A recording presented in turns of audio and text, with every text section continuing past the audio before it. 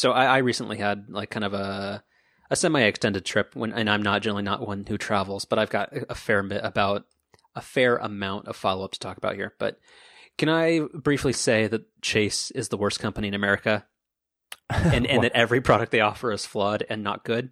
What do you mean? So let me open up my notes to find out exactly what the problem is here. So for the first time ever, because I've generally been an American Express guy, so I haven't used Chase Ultimate Rewards before. Are you familiar with what that is? Very much so, yes. Yeah, so apparently I'm banned from using that. What'd you do? Apparently, according to the Office of Foreign Asset Control, I am unavailable to redeem points. Well, I ask you again, what did you do? I don't know. Maybe it's the show. Maybe I'm on some kind of list because... What did I allegedly say last week? Oh, I can pull this up. I wrote it down as I was editing the last show. It was, I don't think I got this word for word, but it's something to the effect of, I was looking for pictures of Barack Obama to remember what a real president looked like, and when the office had dignity. It was really good. Really, really good. Because it just, it was both snarky, but it was also like, yeah, that actually is kind of a reasonable thing to do. So I genuinely think I'm on some kind of Trump list now, in conjunction with the NSA, because, apparently,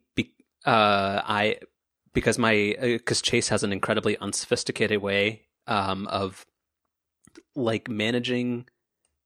Like, I don't even know, like, I couldn't even understand what the excuse was. But yeah, apparently I'm on some weird list for, like, just somebody with my name. And I have a fairly common name. Probably not in the US, but, like, in other places. But yeah, I'm not allowed to use Chase Ultimate Rewards unless I call them, wait on hold for 15 minutes, and try to redeem these damn points for anything else. And the thing is, I want to redeem them because they're worth 50% more than just booking directly through Expedia or Kayak or something. But that was super annoying. And also, apparently there's no appeals process, and I have Confederate money, basically. Yeah, I mean, just to be honest about it, it has to be because of your name. No, it certainly is. But the fact that, like, and then I was like, okay, like that's it's a little bit annoying. But like, yeah. I think like the person who was on the phone was like helpful. I'm like, okay, cool. Well, thank you for helping me make this reservation at the Irvine Marriott, and it was actually a very nice hotel. I strongly recommend it. Yeah, I like the what are they called? The Wyndham? The Wyndham? Yeah, but the one by the airport down there is really nice. So this one was right across from the Irvine Spectrum Center, and it was actually it was super convenient, and you get to go visit the kind of the London of Orange County, Irvine. Wow, that's Are they? Is I don't know when they're going to Brexit from Orange County. Yeah, that's what I was gonna ask. Yeah. But anyway, hey, they both have gigantic Ferris wheels, and I don't know. This knowledge is breaking down, but anyway, yeah. As someone who's been to London and the Irvine Spectrum, I'm not seeing it, but I think you should. No, the parallels are very obvious. Okay. Yeah. I'll take your word for it. It's been a while since I've been to the Spectrum specifically. So. Oh yeah, like getting back to my story, like so I was like, okay, well, thank you for helping me. Like, so is this going to happen every time, or is this just kind of like a weird website issue? And they're like, she's like, no, you're gonna have to call us every time you ever want to use your points. Nice. And I'm like, cool. Mm-hmm. That's great. You should probably just change your name. That seems like the easiest solution here. Yeah. I mean, 50% extra value in points is kind of a big deal. It's really not. This is why I fucking hate travel. Anyway, although a double thumbs up for PreCheck. Yeah, I know. I need to do that. No, because the last two trips I had taken recently, I was like, oh my god, because I don't travel by air that much, except I've been doing it quite a bit more this year or over the past 12 months, and I was like, I fucking hate airport security. This feels un-American. But no, like I both at SFO and LAX, pre-check in and out in like 90 seconds, breezed through, did nothing, didn't have to open a bag. I'm like, this is amazing. You know, I now look forward to having just awful TSA experiences for like the next 6 months by jinxing it here. But I think part of the reason I haven't been that in that big of a rush to do the whole pre-check thing is because, you know, the airports that I frequently travel in and out of are usually just kind of pretty easy. So there just isn't like it's not like I'm regularly going through LAX or JFK or one of these just hellish airports. So for me, it's just, I don't know, like the indignity of taking off your shoes and your belt is just. Oh no, I get it. And not having to take your laptop out of your bag is great. Which, by the way, can I have my own little aside here? So they make a point of telling you, you know, you have to take your laptop out. It's got to be in its own separate bin, but you do not and should not take out anything smaller than a laptop. And they usually specifically list out like an iPad, etc. It's no less than like 3 or 4 times in the last year, my iPad's been flagged as a laptop. And I've had to have my bag pulled off to the side. Hold on. Can I interrupt and say that they are on the cutting edge of realizing that the iPad is a productivity machine? Perhaps we should maybe come back to that. But so I'm in this position, and then I've tried going the other way with it once or twice, where I've taken the iPad out of the backpack, and I get the lecture of, you know, sir, you don't need to take that out of your backpack. So it's a lose-lose situation for me. Not with pre-check. Yeah. No. And in the Chase Reserve card gives you the credit for pre-check and global entry. I know. They not only give you the credit for pre-check, they give you credit for global entry as well. Mm-hmm. Yeah, I know. Let's do it. I need to do it. Yeah. When you're visiting Mike to learn about his multi-iPad lifestyle. So actually, you know, we should pause and acknowledge here that with your name, you were able to get TSA PreCheck, but not able to redeem your Chase Hold reward on. points. Hold on, like, because here's the thing, like, and then I have a skill, like I am generally very good at talking to customer service folks, like, because I've done that, like, as someone who's been in a customer facing role for a while. Yeah, like I am like very nice, and I was like. When I'm like, oh, I have to do, like, is this just a one-time thing? She's like, no. And I was like, but like you guys wouldn't care. Like, I spend thousands and thousands of dollars a month on this card, and I could just go to Expedia and book the same thing. So like, what the fuck's the difference? And I didn't use foul language, but and she's like, yeah, I can see that point of view, and it makes sense, but unfortunately, that's not how our software works, and no. So yeah, so great for that. So I look forward to hearing what your new legal name is on next week's show. Yeah, that'd be interesting to see what you come up with. Oh, I picked the most generic name in the world. I don't. I don't know. Then you would just end up in the same position you're in now. Well, no, but I would have we'll discuss this offline. But I do not care for my name. Anyway, no, you shouldn't say it here. Otherwise, it's just going to get flagged again. Yeah, no, the fucking NSA. All right, Hey guys, thank you for being listener number 9. Sorry, let me be more conservative. Number 3. But no, in terms of the trip, there's a couple of things that I have to bring up that I've had kind of just floating around in my brain. It behooves people to visit Los Angeles more often, to remind yourself that San Francisco is not actually a big city, and needs to knock off its pretension. I feel like I call that exact fact out almost on a weekly basis on this show. That San Francisco is not indicative. Yeah, that San Francisco is not indicative of anything outside of San Francisco. And I love San Francisco, and I very much enjoy living here. Kind of. Sorry, let's temper that, but yeah. Yeah, but I would never ever make the argument that San Francisco is in any way representative of anything other than San Francisco, big city or otherwise. Like I think some people think that it's Well, those people are very wrong. Are what's wrong with San Francisco. But that's a separate. But every city has that though. That's not a San Francisco thing. There are plenty of people who live in Manhattan who think that, Manhattan is representative of anything else, and Manhattan's exactly the same way, where there's nothing else that Manhattan's indicative of other than itself. It's a totally separate thing. Well, but I think Manhattan and LA share much more in common than Los Angeles and San Francisco. Oh, I don't think so at all. I think so. In terms of being urban centers that have a ton of diversity and just have so many more people in them.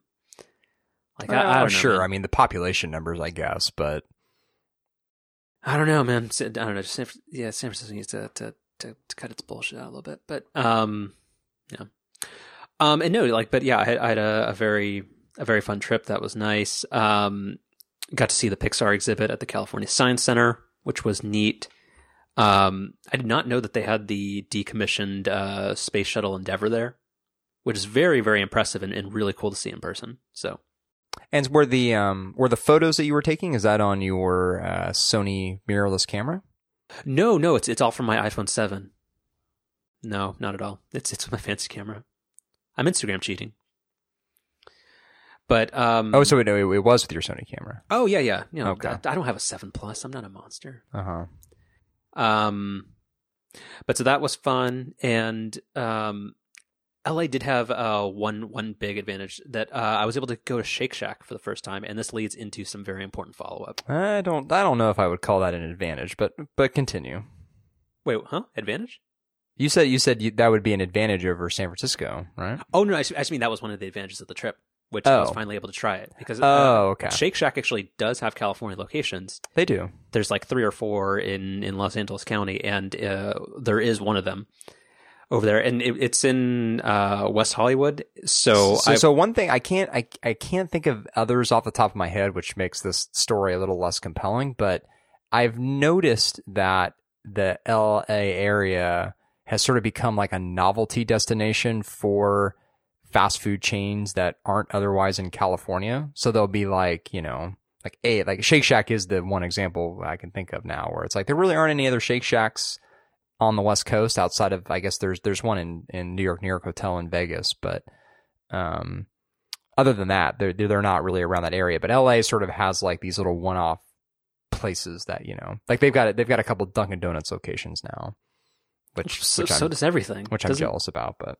doesn't the Bay Area? No, we just less than a year ago got a Walnut Creek location, and then a couple of months ago got a South San Francisco location. But those were the first 2, and only 2 currently. Got it. Well, we have Super Duper in Blue Barn, so they can sit on it. Oh, we can circle back to Blue Barn too after you're done with Shake Shack here. That's on the list.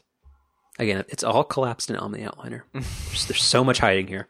We're not going to talk about anything else on our outline, but that's again, okay. When I warned you I have a lot to talk about this week, I wasn't joking. Sure, yeah. So no, but Shake Shack. So this has a little miniature story in and of itself. So when I went there as I was coming home from my trip, which I ended up getting the Pope spot there, so that was nice. You ended up getting what? The Pope spot? The Pope spot. Are you not familiar with this term? No. So it's the parking space that would generally be reserved for the Pope if he were in town. Huh. So the Pope, the Shake Shack's anticipating that they would be a stop for when the Pope visits LA?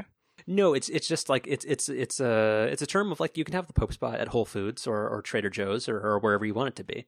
It's just if it's the best possible parking space that, again, if the Pope were in town, that they would reserve for the Pope mobile. I think the Pope would shop at Trader Joe's, personally. I think the Trader Joe, or sorry, not Trader Joe's. Sorry, the Pope is not Trader Joe. It's not his name. Pope Francis. No, he probably seems like more of a Whole Foods guy, or maybe a Molly Stone's. I don't think he's concerned about getting off-brand caramel corn or. No, Pope Francis has done a nice job of sort of casting a wider net over over the world. So I think he is one of the more positive influences Catholicism has had for a very long time. Right. So that's why I think that something like Whole Foods would maybe be a little too, I don't know, a little too fancy for him. I think he'd want to appeal more to the everyday man. Sure. And I think Pope Francis actually slyly told Donald Trump to go fuck himself. So he's okay in my book. Exactly. Anyway, what was my story? The Pope spot at Shake Shack. So no, it was like a very busy downtown area, like across from the W Hotel and stuff. So I got that, and so I didn't realize I was parked in front of the Ushers star on the Walk of Fame. So that boded well for the trip. Huh? You didn't take any pictures of that? I actually did, but I thought I was probably bordering on Instagram, dumping too much stuff on there.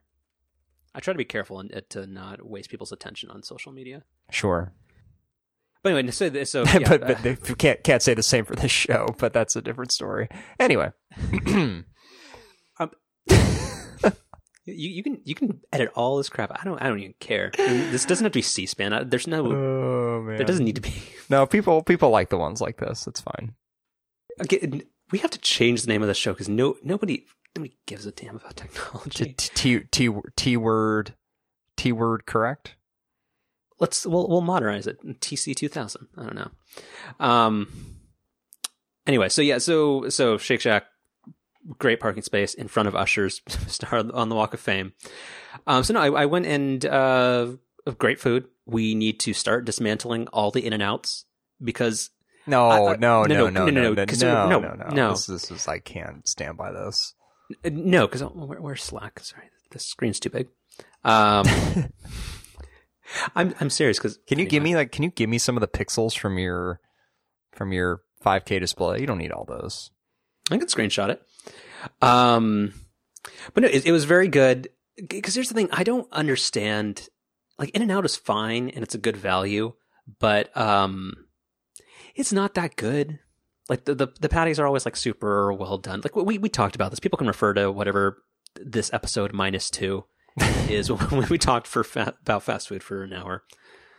But Shake Shack was very, very good. The burger was fantastic. Their fries are very on par with like Del Taco fries, which are to say they're fine. They're better than like in the Jack in the Box, but they're below an In-N-Out they're below a McDonald's or a Super Duper. But they did have barbecue bacon cheese fries that were actually surprisingly delicious. I was gonna ask you what those were. Yeah, so they're good. So anyway, that was a good way to cap off the trip, and I'm glad I tried it because I did specifically think about the whole Ringer's top 50 fast food items, and I strongly disagree, or I vehemently disagree with their assertion that In-N-Out is the top dog in terms of fast food burgers, but very good. People should go. And also, the little thing they give you while you're waiting, like your little like buzzer thing, for when your food's ready, is ergonomically better in every way than the Apple TV remote. And I don't know why. In a minute I'll find it in iPhoto, but I was like, Johnny Ive needs to go get some fast food and learn how to design a damn proper. I think a Shake Shack is probably, if you had to make a list of places that you were least likely to run into Johnny Ive, I feel like Shake Shack would probably be on that list. We'll get into Johnny Ive later with this whole Mac Pro thing, but yeah. Anyway.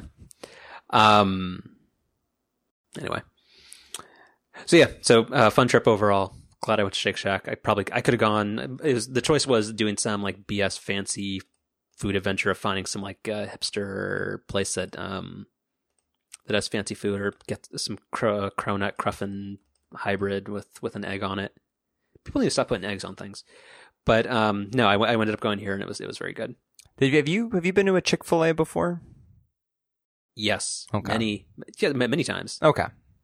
Yeah, I think we talked about this during the fast food episode. It's there's one in Novato, and the spicy chicken deluxe sandwich or whatever the hell it's called is very good and highly recommended. Yeah, those have been cropping up down in Southern California more recently as well. That's why I was thinking about it. Yeah, I think there's a couple in Mission Viejo and Laguna Niguel. Uh-huh. Yeah. Yep. Very good. That goes on to Gruber and a few people linked to this whole Android Auto versus CarPlay thing. CarPlay is the absolute worst, and Siri is bad, and Apple should feel bad. I think when I got my new car, I think I talked about CarPlay, and I actually had a pretty positive response to it. But no, Google Maps is exceptionally terrible in Southern California.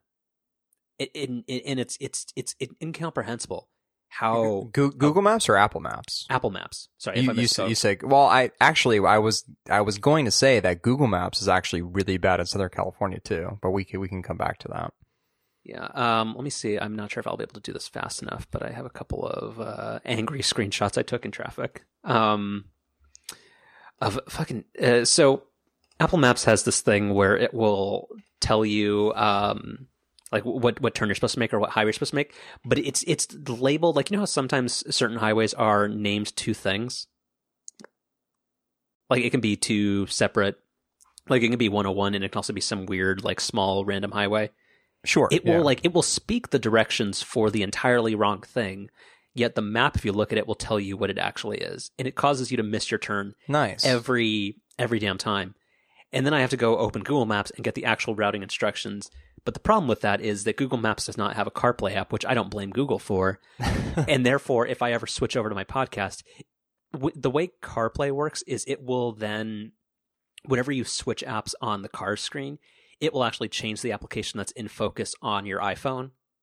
So therefore, anytime I switch over to Pocket Casts, it will stop showing me the Google Maps on my phone. And it makes absolutely no sense. And I'm just reminded at the absolute magic and fantasticness that is Google Maps, in the sense that it is impossible to add, or as far as I can tell, add a stop on like a route inside of Apple Maps. Like you can't just say, I'm going here, but I would also like to stop at a Chick-fil-A on the way or something. Like, and Google Maps does that beautifully, and has more accurate traffic and all that kind of stuff. But I don't know. Yeah, I retract any positive things I've ever said about CarPlay. Yeah, I'm glad that I didn't go out of my way to get CarPlay in my car, because I was the same as you, where I figured that it had to be at least decent and better than, you know, what else is out there with built-in car systems. But like, it's not bad. Evidently not. And this is probably more of the developers of Pocket Casts, but Pocket Casts, like CarPlay is worth it for me because of it allows me to navigate and select podcasts in a safe manner while driving. But other than that, like it's not very good, and Siri is bad, and it's really bad. So, and I think in the Bay Area, like it's been like 7 years since I've lived in Southern California full time, so I'm less familiar with it than I used to be. And I think maybe in the Bay Area, since I generally know where I'm going, the glaring errors and omissions in the directions maybe don't bother me, or maybe because it's in. Oh wait, I have totally been sending this to the wrong person. Sorry, you haven't received any of the screenshots I've been sending because it's gone to the wrong Slack channel. Oh, nice. Oh, that's really good. Can you say where it's been going, or is that no, top secret? It's been going to a work Slack. That's cool. A coworker, huh? Yep. That's cool. Yep. Well, they might be interested in it. There we go. So there's the three things I've been talking about. Okay. Again, this is not an expertly crafted show. I apologize. No, that's fine. Say cheese burger. Okay, that's creative. That's the ergonomic little remote, and then the other one is CarPlay suggesting rather than taking 101, it says California 2, which is not on any signs or anything that would actually be useful to anybody. Right. And then there's beautiful Google Maps. Yes, that's about everything I've got. So I want to other bits of Stray follow-up. Do you want to cover what happened with Amazon Now, which people will remember from your unsuccessful attempt to visit it. So it's understandable you're getting this confused, but you're referring to Amazon Go. Wait, what'd I say? You said that refill on that wine's been doing you well. Yeah, what did I say? You said Amazon Now. Sorry, I'm confusing this because I should probably just uninstall one of the apps, but on Apple TV, I can never remember the difference between HBO Go and HBO Now. Yeah. Like those are like every video on demand or over the top app is called Now or Go, and that needs to change. So Amazon Go, right, has been delayed. Right. So what happened? Well, so they, as I mentioned when we talked about this, they had said early 2017 on their website, which is what made me think that it would be open when we were up there a few weeks ago. As was chronicled on that episode, it was not. And so it came out, I guess last week or the week before that the Amazon Go has been delayed from opening to the general public. And the reasons are, I feel like they were fairly candid about this. Basically, the system they have set up between the cameras and sensors and things that make it so that, you don't have to interact with anyone and you automatically get checked out, basically don't work if there's more than like a handful of people in the store, which, kind of seems like a pretty big limitation. And there were some other things too. They listed like if you pick up something but then decide to put it back, that like wasn't always detected correctly. Seems important. It seems kind of important, yeah. So I don't know. I part of me wants to believe that, well, maybe these are just some like, minor hardware and software issues they can work through. But then a bigger part of me kind of thinks that maybe this whole thing just is, 5 years too early or something. I hope everything for the best for them. Like, 'cause it sounds like my dream. So I hope everything works out for them. I assume, like, again, Amazon runs half the damn internet with AWS. I'm sure they can figure this out. So I assume the next time either of us ends up in the Pacific Northwest, we'll be able to buy a deli sandwich and some vitamin water or some LaCroix with our Amazon app, and Jeff Bezos gets texted the receipt. You can't just buy single cans of LaCroix, can you? You can at Whole Foods for like fucking $1.29 each. It's ridiculous. Makes me so upset, and I still want to buy it every time, but I'm like, no, I can get a 12-pack of you for $5 at Safeway. All right. Yeah. So anyway, Amazon Go. Again, fingers crossed that it's just minor technical stuff they're working through, but I don't know. Seems like kind of an ominous thing that maybe it's a little too early, but we'll see. All right. Additional follow-up. I got Pandora Premium finally. I'm not on the cutting edge or the super insider exclusive list like you were, but finally got it. Well, you got that nice note from Tim though. I didn't get that. Yeah. Afterward, he invited me. He listened to the podcast. He invited me to lunch down in downtown Oakland and along Lake Merritt, and said, "It's actually uptown Oakland, but anyway, downtown, uptown, it's all the same." Uh-huh. Doesn't it all border Lake Merritt, sort of? No, not really, but that's okay. Thanks for playing along. Yeah. But yeah, Tim sent me a very nice email, and he apologized. But yeah, the only upside of this is that the CarPlay app is not entirely broken now. But other than that, there's no iPad app, there's no web app. It only works on the iPhone. And I've found, like, you can tell me if I'm wrong, but I think, like, is the radio function now less good?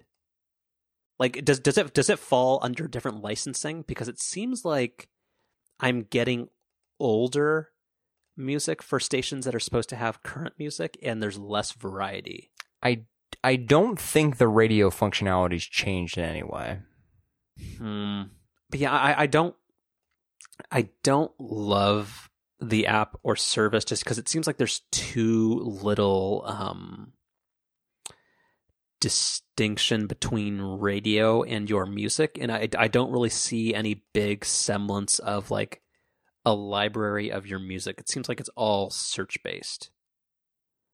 Well, it kind of. It's all search based when you don't immediately have what you want to listen to surface to you. But it seems like it does a nice job of when you first open the app and I guess I can open it here just to make sure I kind of got like my terminology right. And it's going to probably start playing music here. Yeah, there it goes. But when you go to, I guess it's just called like the My Music screen. You know, it surfaces the things that you've been listening to most frequently. And also even when you go to like the browse tab, it seems to surface things that you're interested in. But you're right. I mean, beyond that, you are sort of just left with a search box. Yeah, it just seems like there's no way to just see like what is music I have saved that I've said like I've added to my library and I want to see what this is. And it seems like there's no way to do that because even when I go to browse, it's suggesting all this music in these playlists that I haven't said I wanted. Yeah, I haven't really played around with downloading tracks or sort of like managing a library similar to what you would do with Apple Music. I haven't done any of that yet. Yeah. I really do spend probably 90+% of my music listening time doing the radio thing. So on demand just doesn't really have a big place in my music listening habits. Yeah. So overall, like I'm glad, like I think the introductory offer or whatever the deal that the Tim relayed to me was that apparently like you get 6 months at the Pandora Plus or Pandora One rate, and then it goes up to whatever the $10 a month is. Right. So there's time to try it out. I don't think I'll switch from Spotify. I genuinely do like Spotify. So yeah.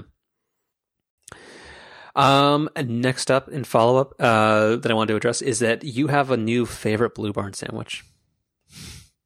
I do, yeah, I do, and I cannot even think of what it's called now.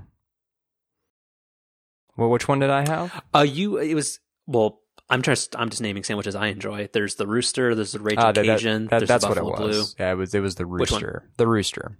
So what does that one consist of? So that one's so it's chicken, of course. It's got this kind of aioli sauce on it, bacon. I think there's some avocado involved. It's on a ciabatta roll, if I remember correctly. Pretty great. Really good. Yeah, really, really good. And then is that the one that has like a buffalo sauce or like a spicy sauce on it, or is that something else? The aioli's not a buffalo sauce, but it's a little on the spicier side, I would say. Yeah. Mm-hmm. Oh, I'm sorry. That's probably the Buffalo Blue. I'm sorry. I'm slow. No, the one that you still need to try. Yeah, no. Next time I go, I think I'll give that one a shot. But no. So some other follow up that's Blue Barn related. That location that we were talking about an episode or two ago is now open. And much to my surprise, not only have they opened that location, but they've actually kept their old location too. So the other location is sort of like a peak time to go spot, and then the other place is more of a sit down, although you can do takeout, but they also have plenty of tables and chairs and things. But a pretty bold strategy to have two physical locations in one of the most expensive parts of San Francisco. So, kudos to them for being able to pull that off. I mean, it seems smart. Like that's what Homeroom in Oakland did.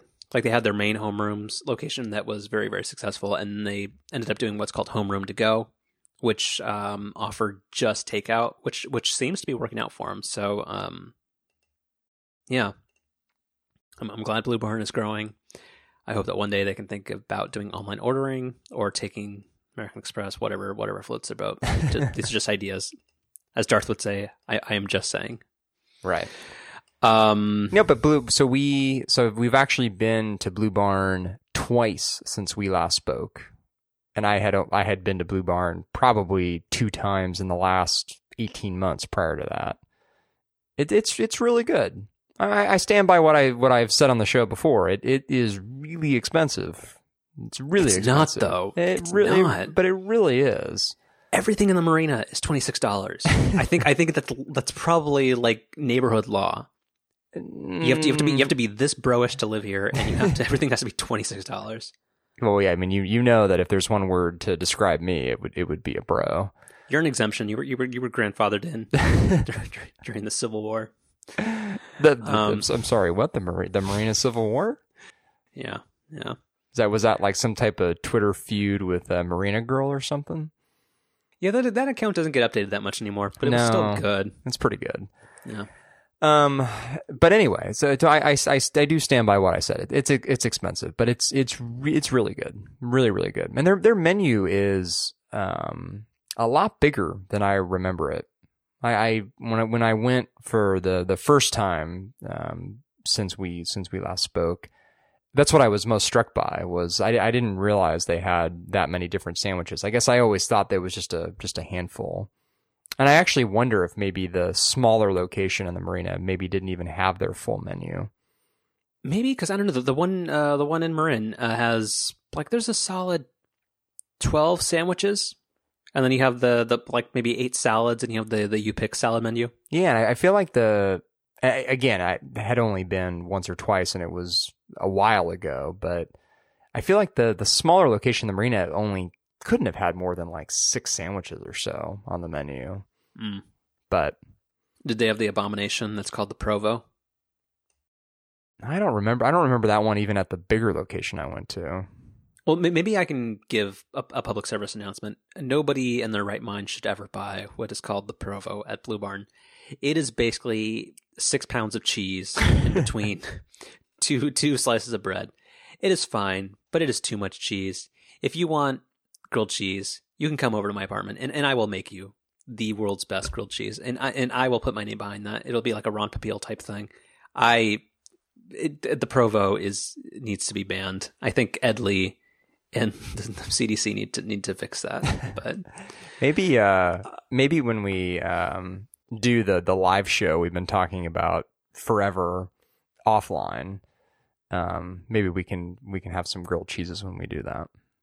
Yeah. Again, I do not know how to make many things, but I make terrific grilled cheese and calzones. And actually a pretty good pizza, too, from scratch. Calzones? Yes, calzones. Calzones are great. What do you do with the crust there? You don't make your own crust, do you? Mm-hmm. You do? It depends. If I'm being lazy, I'll just go get pre-made dough at Trader Joe's or Whole Foods, or sometimes certain pizza places will actually just sell you their dough. But I've tried making it on my own, and the success has... It's fine. We have one last bit of follow-up where I think I got really angry about Apple and their inability to ship anything or give a damn about the I think it's called the Macintosh. I'm not familiar with what that is. Is that like iOS? I think it's like Windows but worse. Sure. Remember they skipped Windows 9. Okay. Anyway, so they did a thing with so we talked about the Mac Pro not getting any updates, and I was very angry about the MacBook Pro updates and just Apple's kind of disdain apparently for any type of Mac hardware or anything that wasn't an iPhone. So let's I think that takes us into actually like our first actual topic, which is the Mac Pro is being taken off life support and is being rebuilt, and they had this weird like conference with 6, and I have some problems with how this actually went down, but they had like a private press briefing with 6 journalists that I think they thought were going to be friendly to them. Like, I don't want to take anything away that I think they're all very qualified journalists, but I think it's kind of weird and disingenuous a little bit that these are like hand-selected journalists that they think will be kind to whatever they have to say, or extremely receptive and not critical. But yeah, it was John Gruber from Daring Fireball, the dude from TechCrunch. I think there was somebody from Recode, and there were a few other people. What do you mean? What? I don't know. I'm actually looking at the list of the people who were there, and it was I don't know. It's kind of funny listening to you describe them that way. But am I wrong? No, you're not wrong at all. Well, no. So it was Matt Panzarino from TechCrunch, who's I enjoy his writing and he's great. And then there was some dude from Recode, maybe, and I don't know the other 3. But anyway, they're generally probably more mature tech writers, which is good. But Yeah, anyway, like I just found it weird that you can basically just pick and choose and be like, oh, I think you're gonna give us a fair shake in whatever we have to say, and so we'll give you inside access. But I guess I don't really get that. That's what Apple does with every single one of their events. They handpick the media that comes. The media can't just register to attend an Apple event. Well, sure, but it's like when you have like media going to like the WWDC keynote, like it's like 120 people. Like it's not. But they're all handpicked by Apple. There's no one there. I guess unless a journalist happens to get a WWDC ticket through the lottery system, but there isn't. It's not like E3, for example. If you're media, you can just register to attend. You know, the ESA doesn't monitor who really gets a badge or not. But Apple always handpicks media for their events. This is just on a smaller scale. Yeah, I don't know, but that's my complaint. I think it's probably more, there's more when Apple has a regular press event. I think there's a way more diverse mix of people, and I think again, like John Gruber is a very he's very even-handed, and he is in a lot of ways like thoughtfully critical about Apple. So and I mean he's great, but I don't know, it feels a little bit weird. I think I would have liked Jason Snell at this event. I think that would have made a lot of sense and maybe provided that, other voice that you're looking for. But yeah, I mean, he covered that a little bit on this week's upgrade. Like he wasn't invited, but he also couldn't have gone anyway. But yeah, so like the actual meat of the story is that the Mac Pro is a product that hasn't been updated in like 1,100 days. It's 3.5 years old without an update, without a price drop, and Apple has just been kind of just like pretending that this is a viable product that they care about, or that like should still be for sale at the exact same price. And they had this whole event where they took those 6 people in and had I think it was a 90-minute kind of like interview / presentation with them. And they talked about the Mac Pro, how that whole thing when Phil Schiller went up on stage and said, "Can't innovate my ass," and they debuted the Mac Pro. It actually turns out that was a flawed design, and it's a computer that was not tenable to update. They had some key design issues, and like some of the bets they made, like parallelism in like multi-GPU situations was not something that's going to pan out. And that like the whole trash can Mac is just it's getting the can. So they need to redesign it. Nice. I think I stole that joke from literally everybody on the internet. So I do not take credit for that. But they are going to kind of probably start from scratch or make a Mac Pro that's more modular and is probably maybe something closer to the cheese grater Mac that I coveted as a teenager, which makes more sense. And I want some opinions here as to whether or not you think this was a good approach for this, if their choice of journalists was right, or if this was like an appropriate way to handle the situation. Like what the deal is with them announcing something a year early. Like they basically during this press conference said that that we understand this is the deal.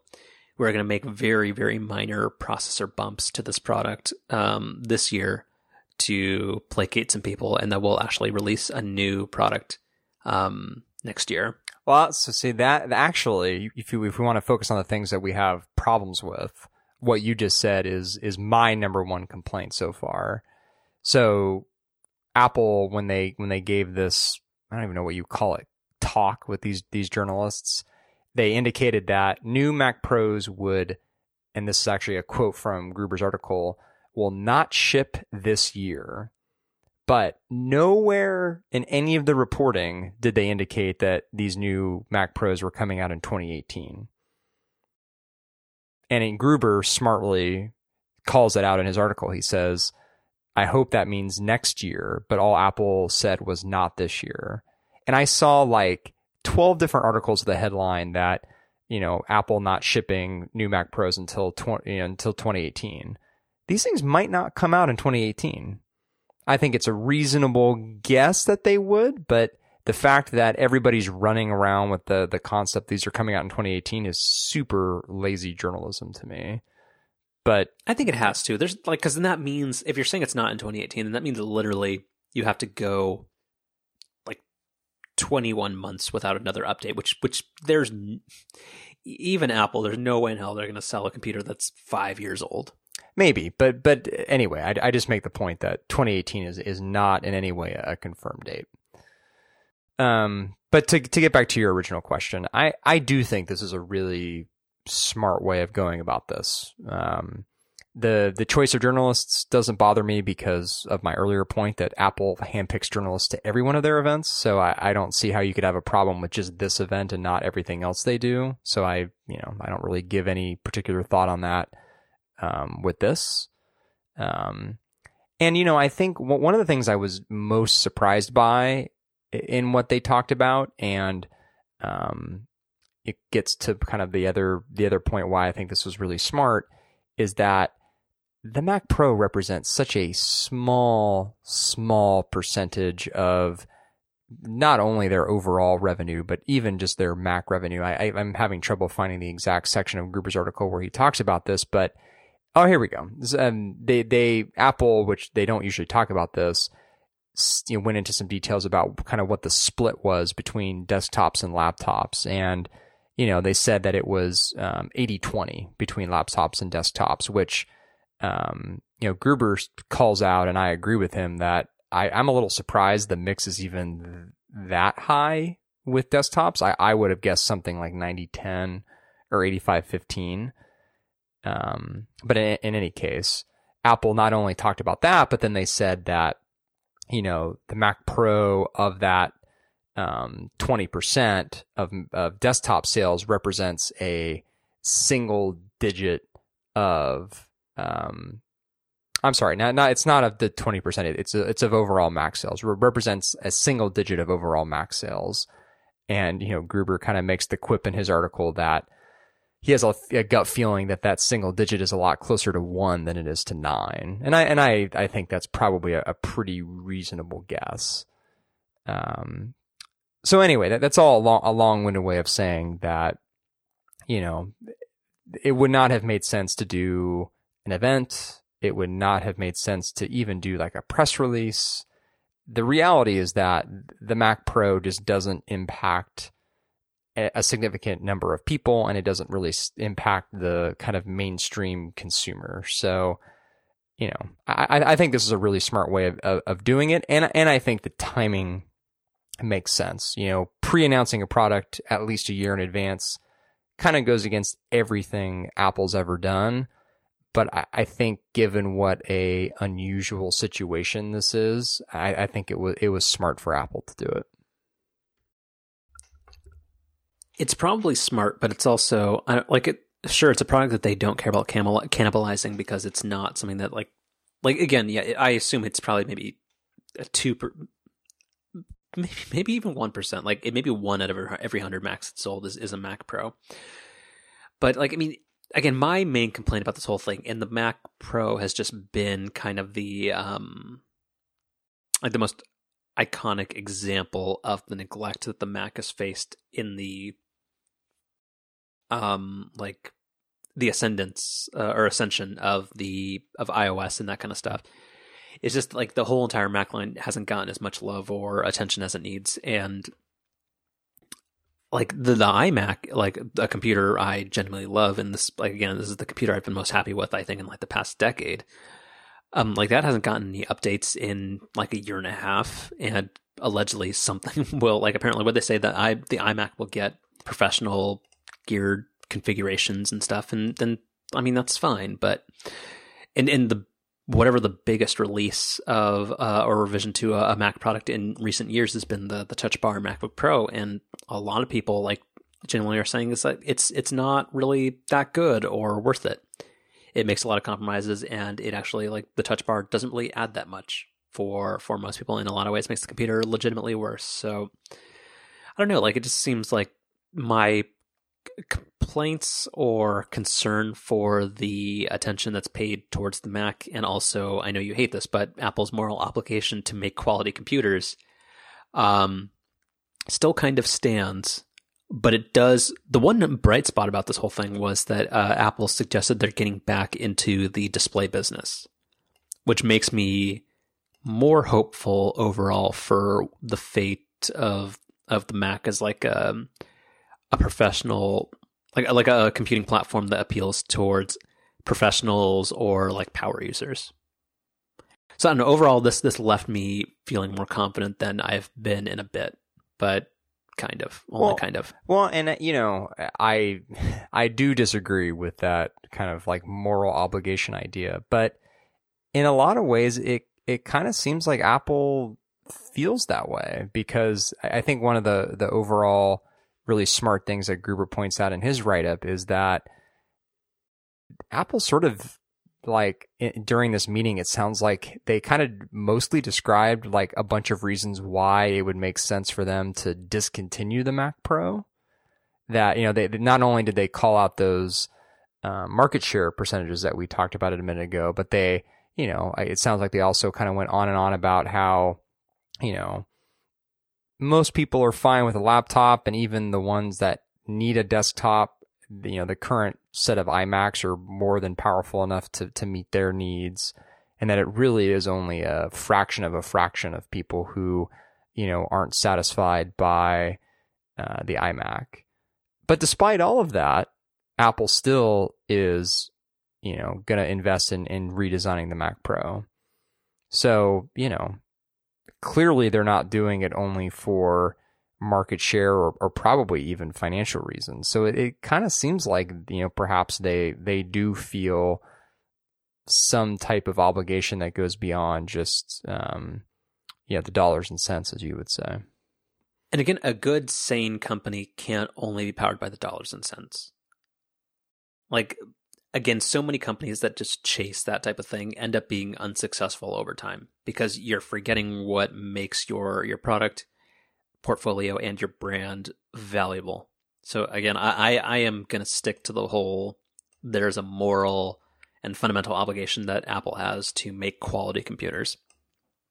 But I mean, yeah, I think that this Mac, like the whole Mac Pro thing, is probably closer to proving that case out than anything else. And I'm glad that they're finally doing it. What is Phil Schiller's job title specifically? Like, what's his deal? He's VP. He's not VP of marketing. Is he VP of product? Well, didn't his title changed, right? In that kind of last shuffle. Does he now control the App Store, or what's his deal? Yeah, I think that's right. He's senior vice president of marketing at Apple. Like, I don't know. He seems like somebody who's always been committed to the Mac and kind of like, I don't know. I hope he, I don't know. I hope things stay positive and they understand why this product's important to both the developers that help fuel the success of their most popular product, the iPhone, and to a far, far lesser extent, the iPad. But I don't know, man. This seems kind of positive, but again, the optics and the actual way that it happened is what I think is going to be more. I don't know. It's interesting.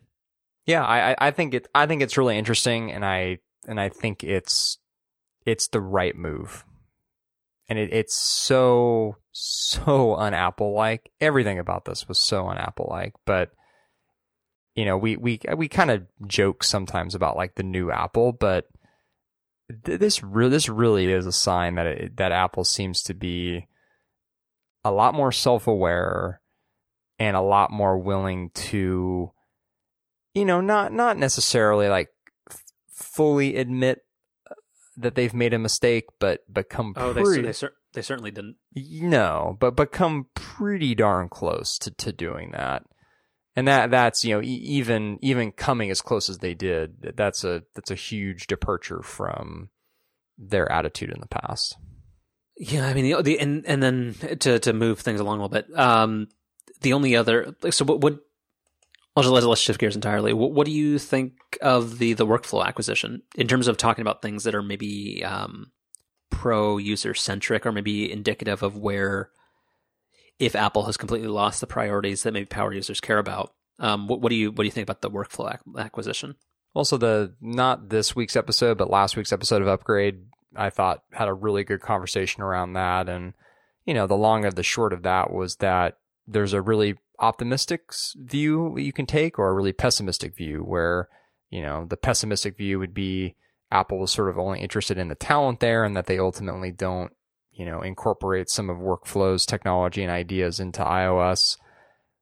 But then the flip side, on the positive side, is, well, now they recognize that multitasking and the way that apps talk to one another is too limited for iOS to become a more like primary computer type OS, and that Apple's recognizing that they need to build in that type of technology.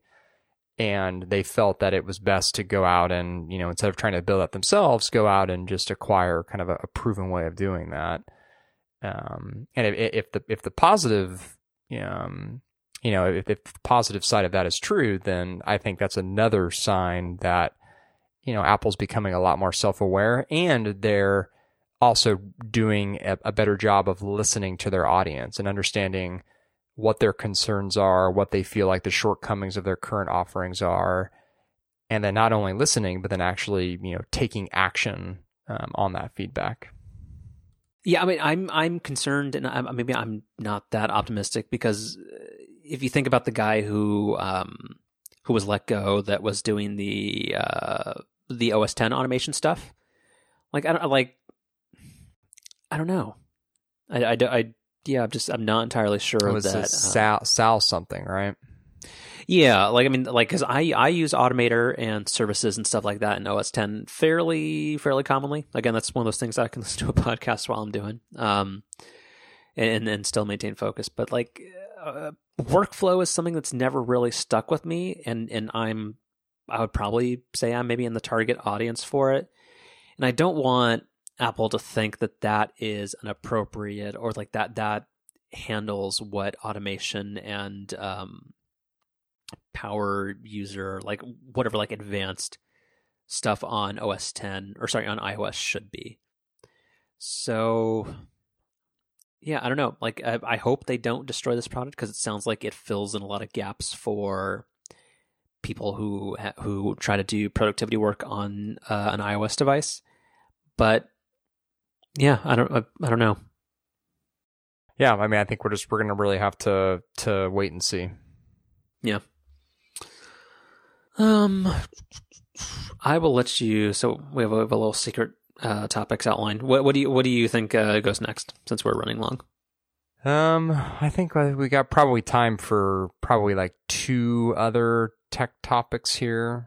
I'm kind of tempted to go with the Galaxy S8, because it feels like that was the other big product announcement that happened since the last show. Yeah, so yeah, let's do it. So the Galaxy S8 was revealed by a very, very cautious Samsung at their press event on March 29th, and it is the logical follow-up to the Galaxy S7. It seems like a very good, competent phone that does, Samsung's been making very good phones for a while, the Note 7 notwithstanding. And it's a phone that has a what they call the Infinity display. I think it's got an edge-to-edge screen, which is nice. Which means that it curves around the edges, and there's almost no bezel. Like, the home button has been eliminated. The only thing at the very top of the display is the iris scanner and the front-facing camera. So it's a very nice phone physically. It feels great to hold. So it's just another in a long line of very well-made and competent Android products that Samsung's released. It has a couple of things other than the Infinity display that they're trying to differentiate on, something called the Bixby Virtual Assistant and some other stuff like that. But I think they're going to sell a crap ton of these. I think the Pixel has probably been more successful than people might have banked on. But I think it's a very competent product.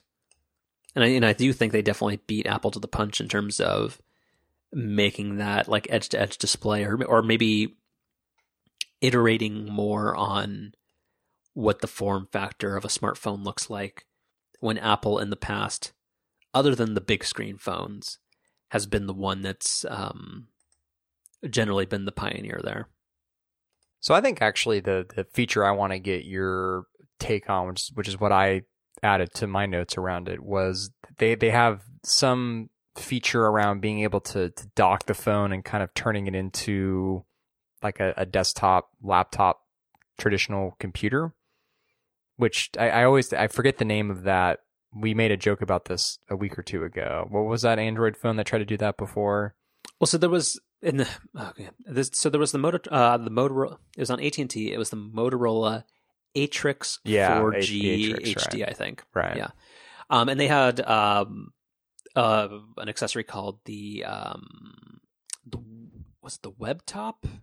Hold on. That sounds right. Yeah. I think the web top was the thing that you could plug your TV into. I don't know, but anyway, it doesn't really matter. It's not a thing that anybody cares about. It because in 2011 it didn't go anywhere, and it probably won't go anywhere now. And this was the thing. Remember when we were looking at HP's incomprehensible website, where there was that thing where they said they had a 3-in-1 or something, where like you could turn your Windows phone into a full-fledged laptop. Right. Yeah. So, I mean, I don't think any of this stuff's ever going to become a thing. Like, that wasn't popular when the Motorola phones were out. And, yeah, I don't know, it's not going to be a thing. Because, like, it's not going to be a good experience compared to a laptop or a tablet. It probably makes your phone a little bit worse. I just don't get who this appeals to. Yeah, I mean, I feel like a broken record talking about this over and over again, but the idea of trying to kind of have one device that does these completely disparate things, it just never seems like a good idea to me. Yeah, it's like a populist president. Just like a populist president, you're right. So what are you going to... When you visit me on jail? Or do you think that would get you on a list too? I guess it depends on what jail you got put into. The Marina jail. Right. All right. So I mean that's about it with the S8. Like it seems like it's gonna be a very competent phone, and it does feel like Apple got lapped a little bit. And I think maybe Apple, like, this is just complete conjecture, but Apple probably wasn't hoping to get lapped. I really don't think it was in Apple's plan to make 3 years worth of the iPhone 6. Yeah, I don't either. I just really don't. I think so. Yeah, I've been thinking a little bit about that, and I really don't think that Apple has been sort of waiting for the 10th anniversary of the iPhone for there to be this, super big hardware revision. I think it was probably meant to come this last year. It was supposed to be the iPhone 7 and just ended up getting delayed. And so now, because of the timing, I could see them sort of playing up the 10-year anniversary thing. But yeah, I totally agree with that. I don't think that was the original plan. Yeah. And so I think, I said this also, I think, on the last show that we did. I think it's a totally reasonable thing to point out that Apple has, on the hardware side, become pretty stagnant with the iPhone. But, I think all these conversations we're having about that and about the S8, lapping the iPhone, as you would say, are going to be moot come September or October this year. Yeah, but I do think that says a little bit about the prestige of Apple. Because whether or not, because we know Apple is never going to be the most popular of anything. Like they are, Apple does extremely well with the being the most profitable handset maker, and they generally, for all the crap I give them, do have the best software of any smartphone manufacturer. Although that's becoming increasingly debatable. But I don't know, like they always were, like, in terms of like just having like software and hardware and graphics processors and stuff that meant for like fluid scrolling and that kind of stuff, making the first Retina display, making the first fingerprint sensor that was responsive and easy to use and that kind of stuff. like all those things seem to be the things that Apple like that. What's the BS that like Steve Jobs or Tim Cook would always say, like it's only Apple. It just seems like a bezel-less display and like that kind of stuff. Like that's always what Apple would do at the high end because they were the company that did that kind of thing. And I don't know, like the product just seems fairly stagnant. And just like this whole thing about the 10th anniversary edition is going to be, it's going to be amazing, guys, just because of some date. Like, I mean, I hope it's great, but just, I don't know. I still, like, and this goes along with the Mac thing a little bit. I don't know. I just feel a little weird about Apple right now. And I don't know.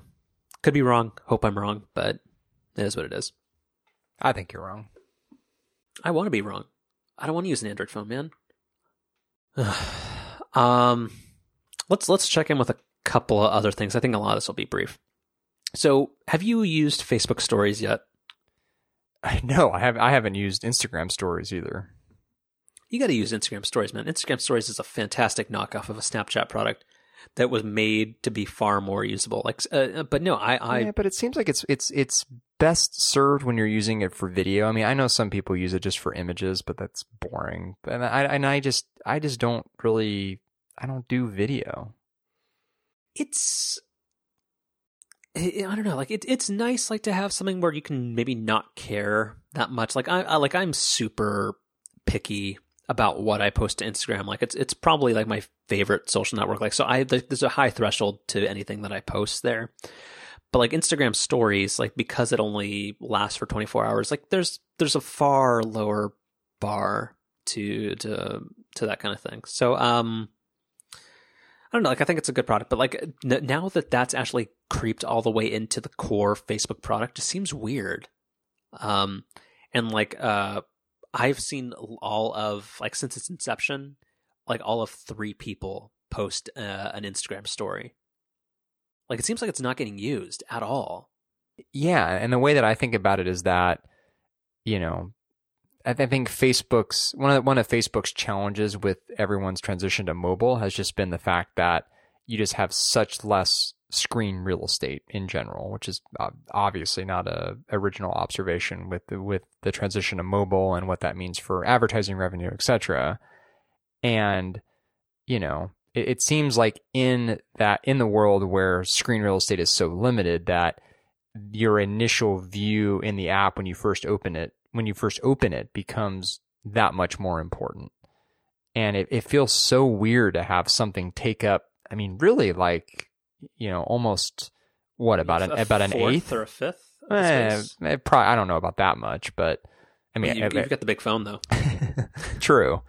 Yeah, it seems so weird to have something like that, and exactly to your point, to have it be something that seemingly nobody's using, and maybe that'll change over time, but the weird part of it is that like Instagram Stories, which everybody admitted and knew was a knockoff, like so like maybe I don't know, literally at least half of the people I follow on Instagram use it, and the adoption was super fast.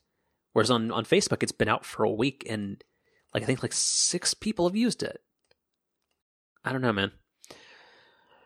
But no, the reason I ask is because there's a follow up to this, because like you're young and with it, so like, and you have your finger on the pulse of like what young people are using. Oh, of course, yeah.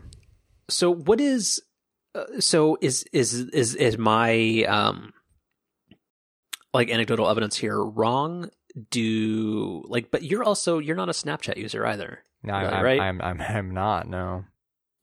No, like and like other stuff. Like, are you using iMessage stickers? Like, is that a thing? I have not installed a single sticker pack, and to my knowledge, have not sent or received a single iMessage sticker. So then, who are these young people? Because like, have you seen have you seen all like every iPhone ad or like Apple ad I've seen in the past month and a half on television or in like print has been related to iMessage stickers. Like, have you seen these? I have, yeah. Like, what's the deal? I can't tell you. Okay, well, maybe. All right, maybe we're both not with it. Maybe. Okay. Dang. I was hoping one of us was. We had our time in the sun. No, moving on. Yeah, these young kids don't know how fast old age hits you, but That's they can right. listen to the past 100 episodes for that. That's going to factor into our show description. Still somehow, marinating. Somehow, yeah. Yeah, no. Trying not to do too many inside jokes in it, but sure. Probably going to be the last thing we talk about. Baseball's back. Yeah, I think that's a good one to touch on. Yeah, so it seems like it's happened quietly this year. But it's back. I didn't actually watch the first game other than little bits of it. I think it was kind of on like earlier in the day, wasn't it? Yeah, it was a Giants Diamondbacks game, and I think it was like a Sunday afternoon game. But apparently, Bumgarner had a great hitting day and maybe kind of a weird pitching day after the first couple innings. But the reason I bring this up is that if this is the first season that it's being streamed live to cable subscribers, which is neat, but also weird. So have you tried it yet? I have not. So the thing is, like, are you familiar, like, do you use Xfinity TV Go, which I think has been rebranded Xfinity Stream now? Occasionally, yeah. Oh, so you're not a big, well, actually, well, you probably use, because you're a big TiVo guy. Yeah. So you probably use TiVo for at-home streaming. That's right, yeah. I mean, I like Xfinity Stream just because there's less latency, and it also doesn't rely on your upstream bandwidth from like your home internet connection. But yeah, if you want to stream Giants games, apparently you have to use the NBC Sports app or the NBC Sports website, which of course only runs with Flash. But that's the way that you're able to stream the Giants game. But I'll take it. I don't know. Yeah, I'll take it. Gotta take what you can get, man. Yeah. I don't know. And the Giants, I don't know. They had a weird. I don't remember what their record from spring training was, but they had a weird year, and I'm sure we're gonna figure it out. And again, we'll make this we'll switch it up. We let the Cubs have last year. We'll make it an odd numbered year thing. I'm calling it here first. Heard it here first.